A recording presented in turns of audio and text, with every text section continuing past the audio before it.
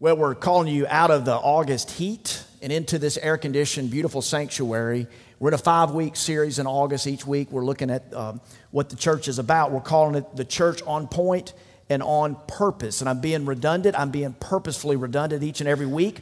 We're reminding you that we're asking you the question, have you ever been involved in an organization that it grew sour, the experience grew sour over time because there didn't seem to be any overarching sense of mission, motivation, or purpose beyond its own self-preservation?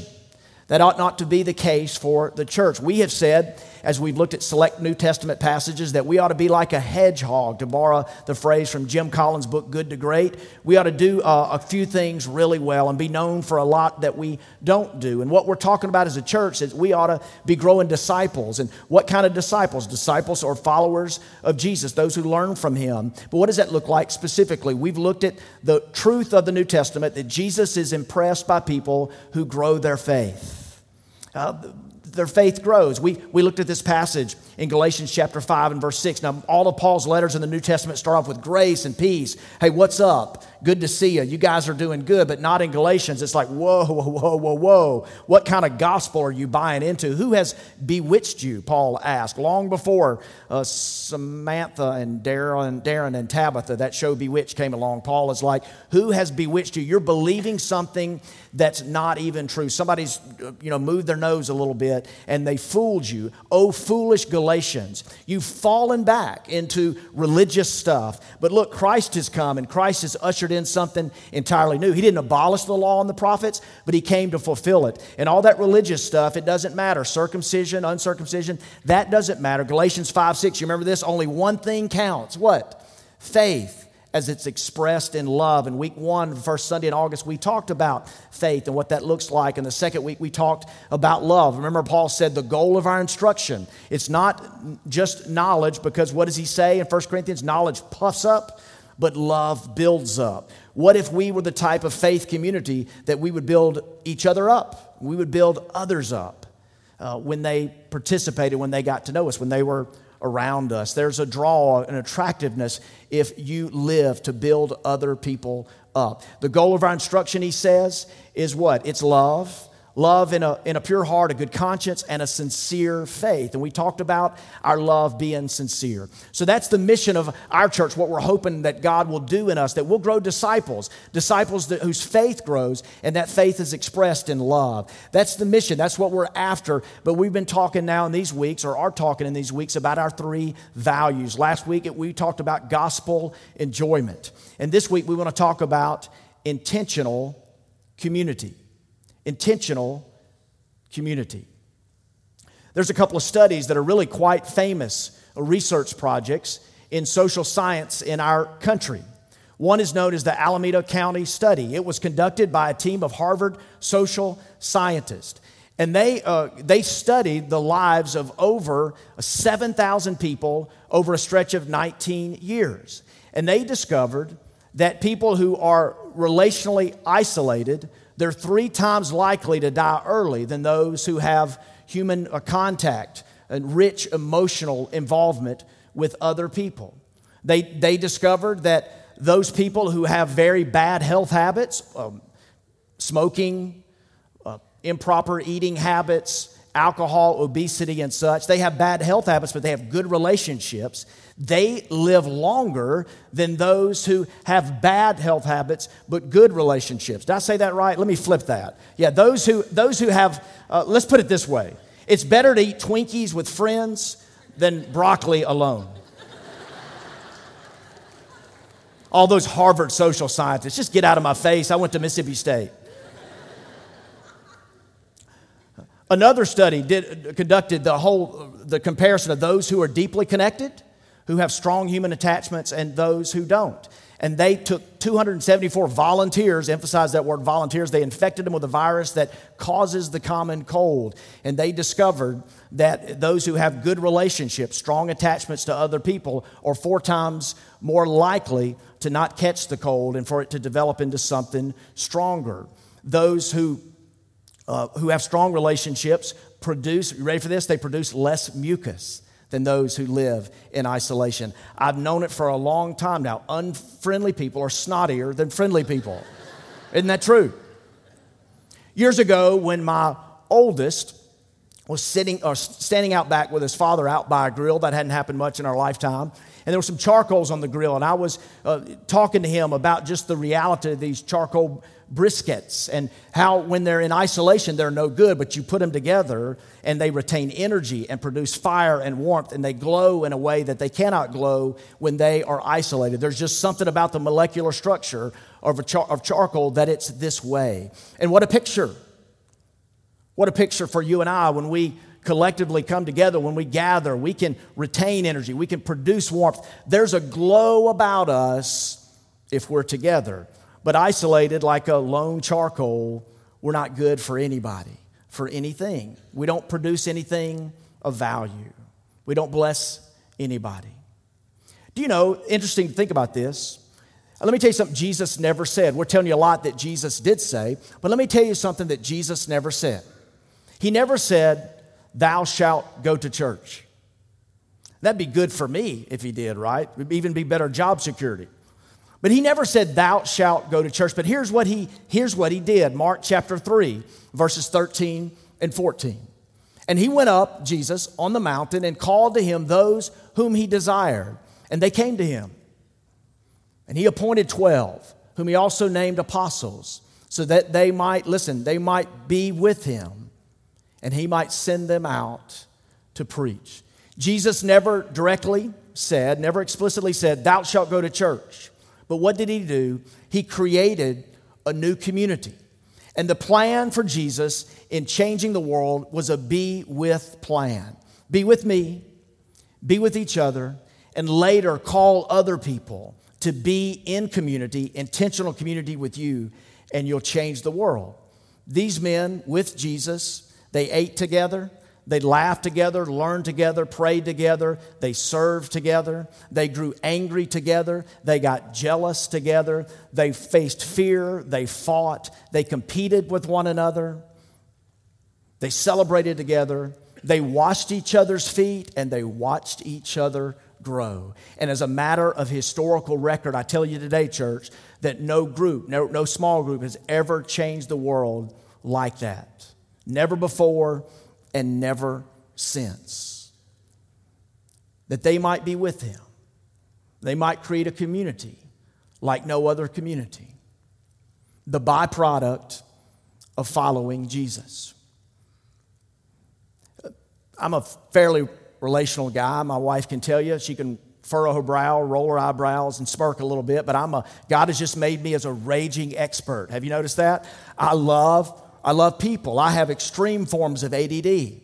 I've got to be shot with a sedation gun just to calm me down, to think and study at times. But I love people. And I've loved social science and studying relationships. And one of my favorite writers is a guy named Scott Peck, who was an unbeliever. He wasn't a Christian for many, many years, but he's been known in many, many circles to be one of the foremost relationship experts. Not one of those guys that goes on Oprah and talks, but just somebody in the academia. And Scott Peck became a Christian, which makes me look at his work with just in such a profound way.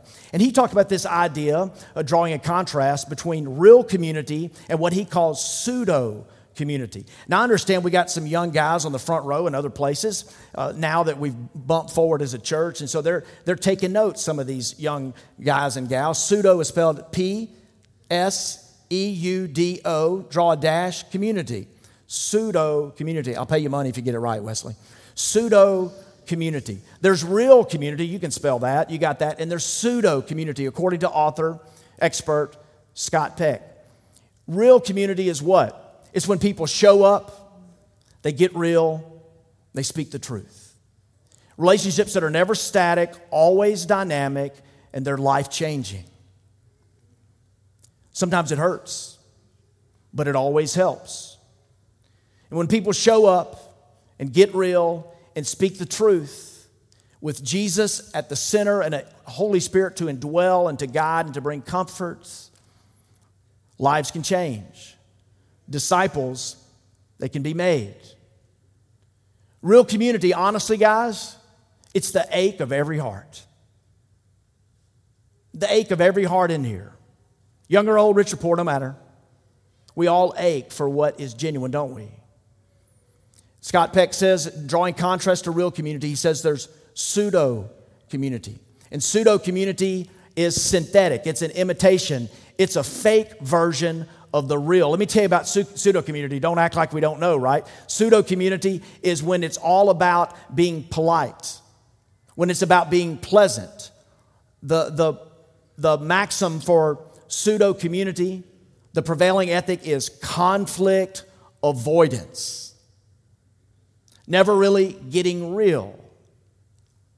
Some of us, this is what we know. I think everybody knows it in some sphere, some arena of life, whether it's marriage or family or work or team or group. There's just an inability to get real. When there's tension or difficulty, when something really needs to be addressed, we smooth it over. Some of us are really good at that. Smooth it over or just sweep it under the rug. It's a version, it's synthetic, it's an imitation, it's a fake version of something that's real. It's called pseudo community. In the time that we have this morning from the select narratives of the gospel, I want to give you 4 principles of a Jesus-centered community. If we're going to walk into intentional community, let's learn from Jesus. The first thing I want to submit to you this morning is Jesus calls us into an initiating community.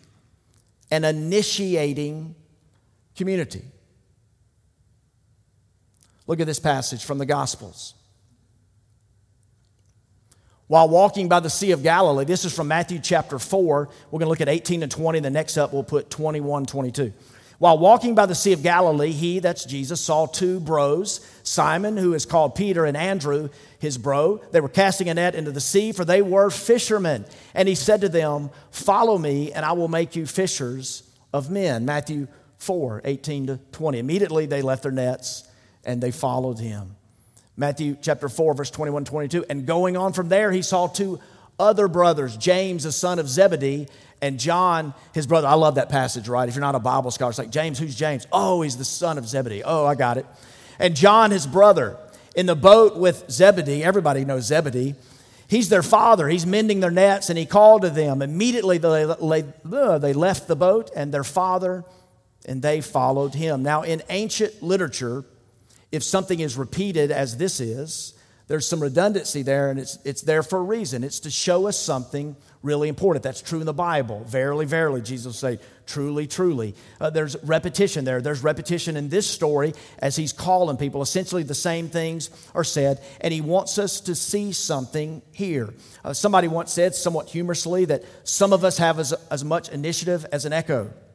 Initiation is really important. Now, let me give you a little bit of historical context because I think you'll appreciate Christ even more. Jesus initiated. Jesus was the Messiah. He was a rabbi. He was a teacher, and a teacher had students. They had learners. He taught, Matthew 7 says, as one who had authority. He didn't speak like the scribes or Pharisees because he didn't just teach so that people would learn something. He taught so that people would do something about what they've heard. It was authoritative and it was very different. But in the culture, he was a rabbi, but he was different than other rabbis. You see, rabbis did not in those days, they didn't walk the streets and troll for students. This morning I was out for a little prayer walk. Actually, I was checking on our sprinklers out front, and I noticed an old man walking an old dog. And I remember thinking, man, who's gonna make it longer? They're both just kind of old here. But it was really a sweet sight. And then I realized this guy's somebody special. This guy's a former governor. And I thought, man, I wonder if he knows that I recognize him. And I thought as I was adjusting his sprinkler head, I wonder if he recognizes me. He goes to that church across the street. Maybe he recognizes me. Maybe he recognizes me as that neighbor that drives too fast. But I just thought I had a little moment there. A former governor, a famous guy who knew presidents, who enacted legislation, who made rules, and who was important. He was walking the streets. He was accessible. We find that in this first century Palestinian Jewish rabbi and Messiah. But not only was he accessible to the people, he actually initiated with them. Isn't it kind of a rule of thumb that the more important you are, the less you initiate? Right? I mean, who's more likely to notice, me or speak first, me or a former governor, huh? There's just something, certainly back then, this just seems to be beyond the dignity of the rabbi that he would initiate. Let me put it in simple terms. When you initiate, you ask. When you ask, you are seeking. And when you initiate, seek, and ask, you are facing rejection. Have you thought about that? How many of you, men or women, in the past, you've asked somebody out? You took the initiative. I stood here last night and quoted from Song of Solomon, I am my beloved's and my beloved's is mine. I'm so glad that all those years ago, I'm able to say that now because I took the initiative, but I faced rejection. Not really, I had her in the bag, it was obvious. But anyway, let's do a show of hands. Just raise your hands if sometime in the past, you've been rejected by somebody. You've asked them out. Now look around, look up in the balcony especially. This is what you're seeing here is pseudo-community, okay? Pseudo-community because you aren't being real. A lot of you are just lying. You've been rejected. You've been there. I love that old Garth Brooks song, Thank God for Unanswered Prayers. Remember that? He goes to his old high school football game and that he used to pray that she would be his, and thank God he sees her now. He's like, whoo, thank God for unanswered prayers. I did that a few years ago at an old high school football game. And what was really tragic is I looked at a few other girls and they were looking at me and I could read their lips. Thank God for unanswered prayers. That one hurts. Hey, church, initiation, taking the initiative is risky. But I bet you nobody in the room has anything or anyone worthwhile if you didn't take a risk, if you didn't step up to the plate and swing big. Incidentally, let me say to our single fellas in the house, ask these girls out. Be good for you and good for them. If you're scared, go in groups. If you're really scared, I'll come with you. There's somebody over here, they met at our church, they actually met at our house. How cool is that? On a singles thing. Anyway, take the initiative. Let's be an initiative community. Let's not be like an echo. Let's take the initiative. If you ask people, this is true of you in the room, you're not exempt. If you ask people why they're involved in something that means a lot to them, you know what the number one answer is? Survey says, somebody asked me. If you ask someone why they're not involved, guess what the number one answer is? Nobody asked me. Nobody asked me. And in Jesus, the one who wants to build community, whose mission, whose mandate to change the world and seeking and saving those who are lost, he has a plan, and it's a simple plan. It doesn't have a lot of bloated bureaucracy. It doesn't have a lot of religious institutionalism. It doesn't have a lot of policies and procedures and protocol and rules and regulation and religious heritage and political stuff. No. It just has a real simple plan. Be with me. Let's share life together. Let's initiate. One pastor over in Atlanta builds the church on this idea: invest and invite people. Invest your life in theirs and invite them to be a part. Jesus initiated, and to initiate, he ran a risk. Are you willing to run a risk to be in community? We're saying it in August. If you're not in community, get in. If you're in community, grow deeper. And if you're already growing deep in community, look outward to see who else you can invest in and invite. And it doesn't just mean inviting them here. It means investing in their lives for eternity. First, Jesus established and desired an initiating community. Secondly, a challenging community. Look at this passage, a challenging community. Look at this passage in Mark chapter 9. They being the disciples, came to Capernaum. When he was in the house, Jesus, asked them, what were you arguing about on the road? But they had kept quiet. By the way, Jesus knows this is a wonderful teaching moment. When people are arguing, something's going on. Teachable moment. I hate to see my kids argue, but it's a teachable moment. The kids hate to see their parents argue, but it's a teachable moment. We have discussions around our house. Anyway, what were you arguing about on the road? Jesus asked them. But they kept quiet because on the way they had argued about who was the greatest. Can you keep that up there? Jesus wants to know what's up. And notice the phrase that epitomizes pseudo-community. Can you find it in there?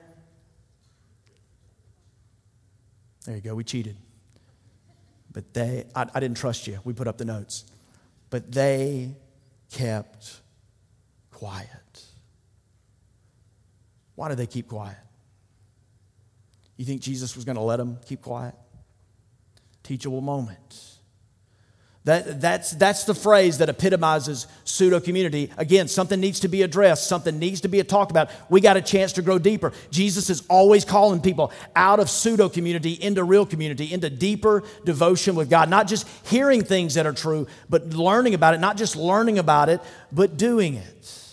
Think of any area. Think of generosity. You know, Jesus wants us, that He set up a kingdom of the kingdom of God, and it grows not through the kingdom of hoarding, but through the kingdom, the practice of investing, of the kingdom of the harvest, of learning what you throw out, that you think is yours, that you're clinging too tightly. You throw it out, and you're like, whoa, the numbers don't add up. That's fuzzy math. That's not good. God, can I trust you to invest in this local church through tithes and offerings? Can I trust you to go over and beyond that, as we're learning to do in offerings and helping people? Can I trust you because I'm throwing it down, but there's this law of the harvest that when you throw it in, something can grow there.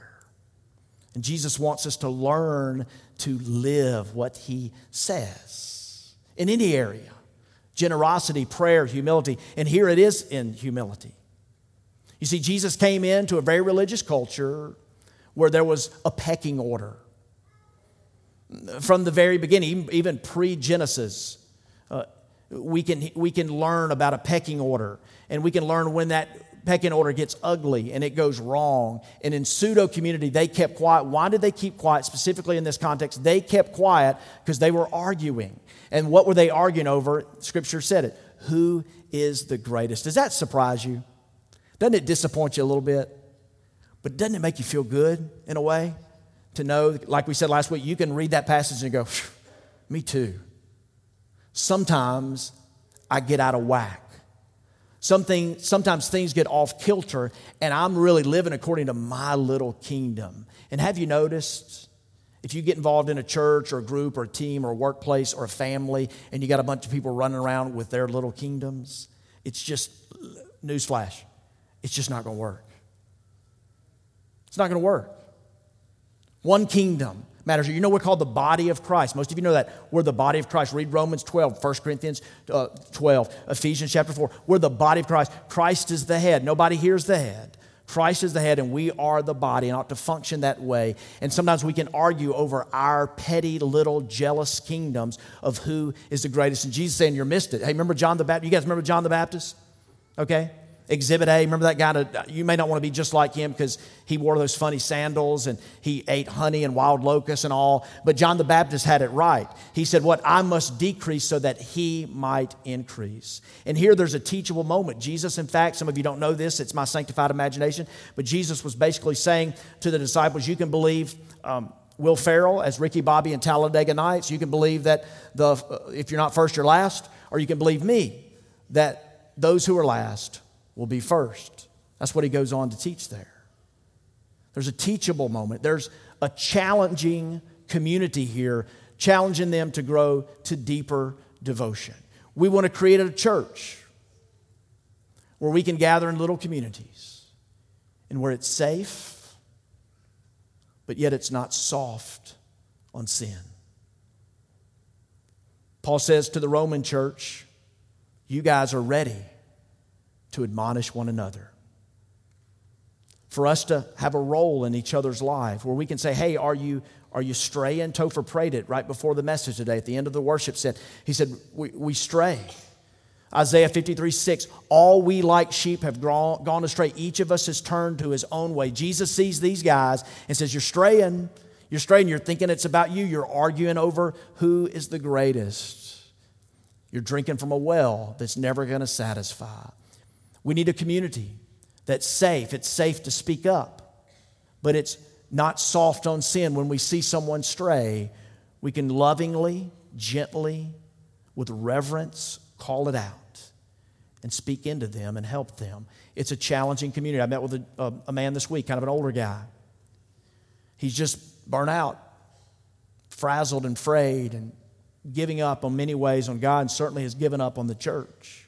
He said, I've tried this and I've tried that and tried this and tried that. And, I went to church and they told me to get in a group, and then I got in a group. My wife and I got in a group, and then they told me to get in a men's group. That's the problem. You're not in a men's group. Get in a men's group. Then they told me to go to this rally called Promise Keepers. So that's the deal. I got to go out of town on a bus to a conference, and I got to rally with men and keep my promises. And then I come back and I got to get in a men's group and grow sharper. And we put that verse up, Proverbs 27:17. As iron sharpens iron, so a man sharpens another. You know that verse, right? That's what we need. We got to grow sharper together. But here's the thing about that, which I think he failed to realize, is that's just not cliche. If iron sharpens iron, just picture that in your mind. If iron sharpens iron, can I tell you, sparks are flying. That hurts. Abrasion and friction. Somebody's talking to you. Somebody sees something about you that you don't see in yourself. As iron sharpens iron. And it hurts, doesn't it? It hurts. That's not necessarily a feel-good passage, but that's a life-giving passage. Because some of you today, honestly, you're in the ditch. And I would love for you to find a safe place to land here, so you can tell people the truth and they can tell you the truth, but that we would not be soft on sin. What does Romans 12 say? Abhor what is evil, cling to what is good. We can help each other abhor what is evil, because there's evil in this world. Look at the good gifts that God gives, love and sex and relationships. You think those things are distorted at all in our world? You think our world's not begging for a sense of justice and mercy? For us to call each other out in these areas. Jesus exemplifies and desires an initiating community, a community with initiative, and a challenging community. A third thing I want to share with you briefly is a vulnerable community. Jesus modeled to us, don't hide things and don't handle things on your own. That hurts today if you're here and you're hiding something or trying to handle something on your own. Men, I'm talking to you in particular. Because there's something, this is just some science here, something neurologically about a man where we can compartmentalize. And that bravado stuff says, hey, I got this. I got it. And Jesus, I want to say this, he didn't hide things. He didn't have sin, but he had humanity and he had emotion. Do you know that he let his closest friends, he let the people see him at his worst, if you will? And Scripture tells us he was hungry, he was angry, he was tired, and he felt rejected. Look at this passage in John.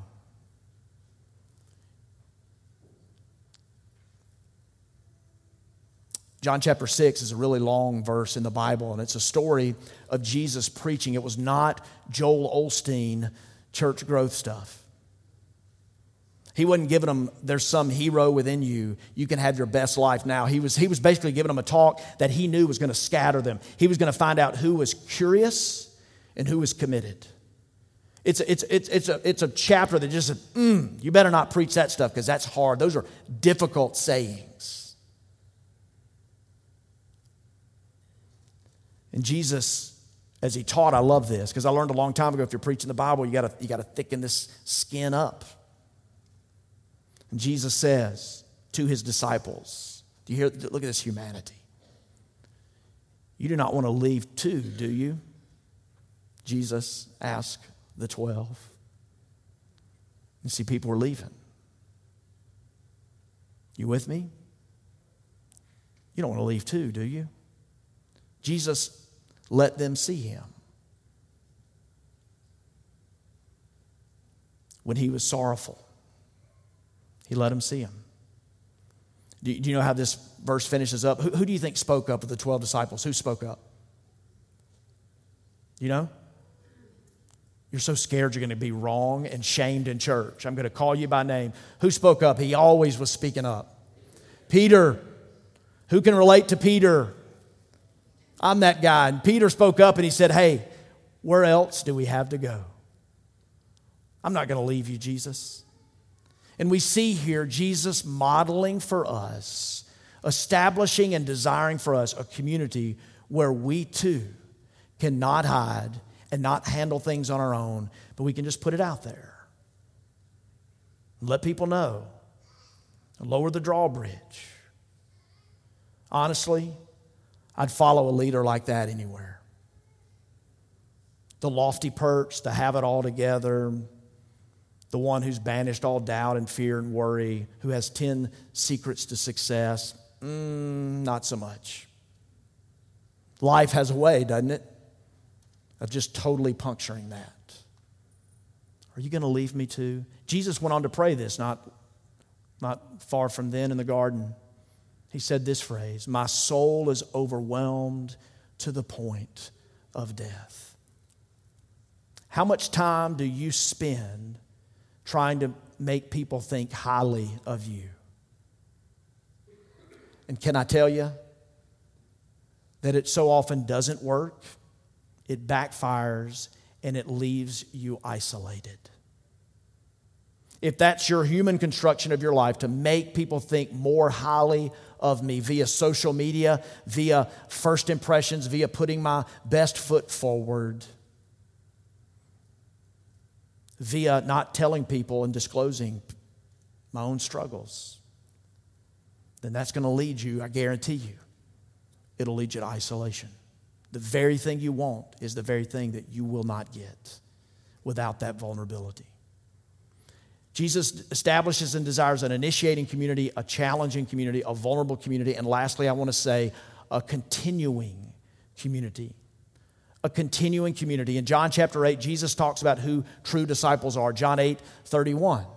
Jesus said to the people who believed in him, "You are truly my disciples if you remain faithful to my teachings." He desires that we continue on. Years ago, we were vacationing with some friends in Northern Virginia. We were in that old Alexandria, Virginia town at a hotel, and we noticed there was some movement, quite a bit of movement. Something, it seemed magical was happening. We thought there was a big celebrity or something in the ballroom just adjacent to where we were sitting and having coffee or something with some friends. And we learned a few moments after that there was a gathering, a reunion gathering, high school team reunion gathering of the guys who years ago were boys on a high school football team. It was the real life Remember the Titans guys. And most of you know this story. You saw this movie. A high school football coach, Herman Boone, played by Hollywood's Denzel Washington. He takes a group of deeply divided high school football players, and he over time gels them into a championship team.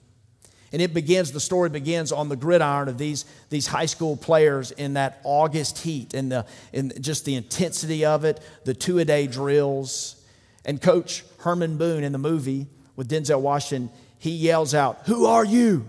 And these players, they yell out, "We are mobile, agile, hostile." "What is pain?" he asked them, and they yell back, "French bread." "What is fatigue?" They yell back, "Army clothes." And he goes, "Do you want to quit?" And they yell back, they bellow out as a team, "No, give me mo.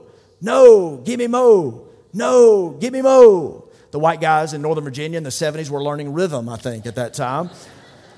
"No, give me mo." And Jesus knows. He says, "I'm calling you out. I'm inviting you to come be with me, and I'm going to send you out as sheep among wolves. This will be 2-a-days in August. It will be hot. It will be hard. But I want you to continue on. Will you quit?" A friend of mine, pastor, called me this week. He knew I was discouraged about something. Evidently, he thought I was more discouraged than I was, which is fine with me. And he just said, "Bro, don't quit. Don't quit." It's like, well, wasn't planning on it. But honestly, he told me sometimes he does. I'm like, "Dude, you're like mega church, dude." He's like, "Sometimes don't you just want to quit?" I mean, isn't it true of everybody? You just want to quit. And it's why I love this book of Hebrews, similar to Galatians in some respects, but there's a two-word phrase, let us. It's just peppered throughout Galatians. It says, let us encourage one another daily. Let us enter into his rest. Let us draw near in confidence. Let us draw near with hearts in full assurance. Let us move from milk to meat. Let us move away from elementary things into real maturity in Christ. Let us, because there's a great cloud of witnesses around us, let us run the race that is set before us. Let us lay aside the sin that so easily entangles us. Let us not forsake the assembling of ourselves as some are. Let us provoke one another to love and good deeds. Let us hold fast our confession. Let us hold fast the confession of our hope without wavering. Do you want some more? True disciples plant deep roots. And no matter what's going on, they don't quit. They hold fast. But you and I will not hold fast if we're the little charcoal brisket removed and off to the side. But together we can be a community and we can move. We can just take tiny steps. That's what we're asking. Take a step. Your step may be different than my step. But take a step out of pseudo-community and into real community. And what if it was a Jesus community? What if it was an initiating community, a challenging community, a vulnerable community, and a continuing community? That we went on and on and on, and we were faithful. We were faithful. We walked in intentional community. My prayer for this church is this, and let me say this so some of you can relax. It's cool with me that some of you just kind of pop in from time to time. Do you know I'm so glad? I'm trying not to look at you right now. All right? But you've been away for the summer. You've been on the golf course. And I know football's about to start. And you're just kind of popping in. All right? I'm so thrilled. And we want to be a place that's safe, that's so safe. For some of you want to come a little bit late. You want to leave a little bit early. You want to sit in the back. Nobody's judging. Have you noticed that? We have ushers to help some people get a seat, but we don't like grab you by the arm and force you to sign up for anything. But at the same time, I don't want this place to be an event. I want it to be a community. And what type of community? Different than the country club. A Jesus community where we're intentional about it. In closing, I want to say we've hired a guy. We brought him up here a couple of weeks ago. He'll close our service in a minute, but he's a super talented guy. He's won awards academically and athletically. He's a dude from the Delta, God-fearing parents from the Delta. Isn't that great? Just a super guy. And he left his law practice. He left being a lawyer to be a minister. That's going to balance out in heaven. Just kind of equal weight, no reward, just kind of. But we've hired him for the first time ever. In our church, we have somebody full-time that will lead us, our elders, our staff team, all of you, into community. Some of you came to the gym Wednesday night. Some of you have a social phobia, and you came to the gym on Wednesday night. I'm looking at you, and I'm kind of laughing because I know it's hard for you, right? It's hard for you to take a step into community. But praise God that we've got people investing and inviting and creating a place. And let me say this. Fondren is a young church. Look around. It's a very young church. That child is really young. But it's a young church. And I want to say this. Nick's going to help us with a lot of things. And one of the things we're going to ask Nick to do is gather a party. And we're going to call it Fondren Over 50. And you know who you are. And I don't know what Nick's going to have for you, but we're going to just have a fellowship. Y'all like that word, fellowship. We're going to have a fellowship. You'll probably do something, maybe bowling, bingo, shorts, black socks, shuffleboard. Something's going to happen, and we're going to intentionally call you into community.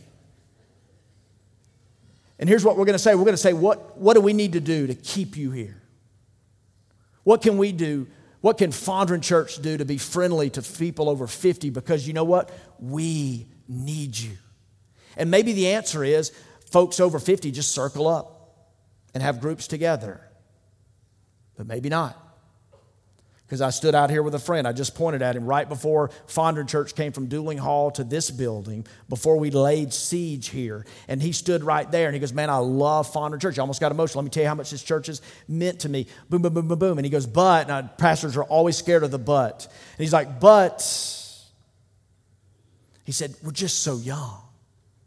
I wish we had some more gray hairs.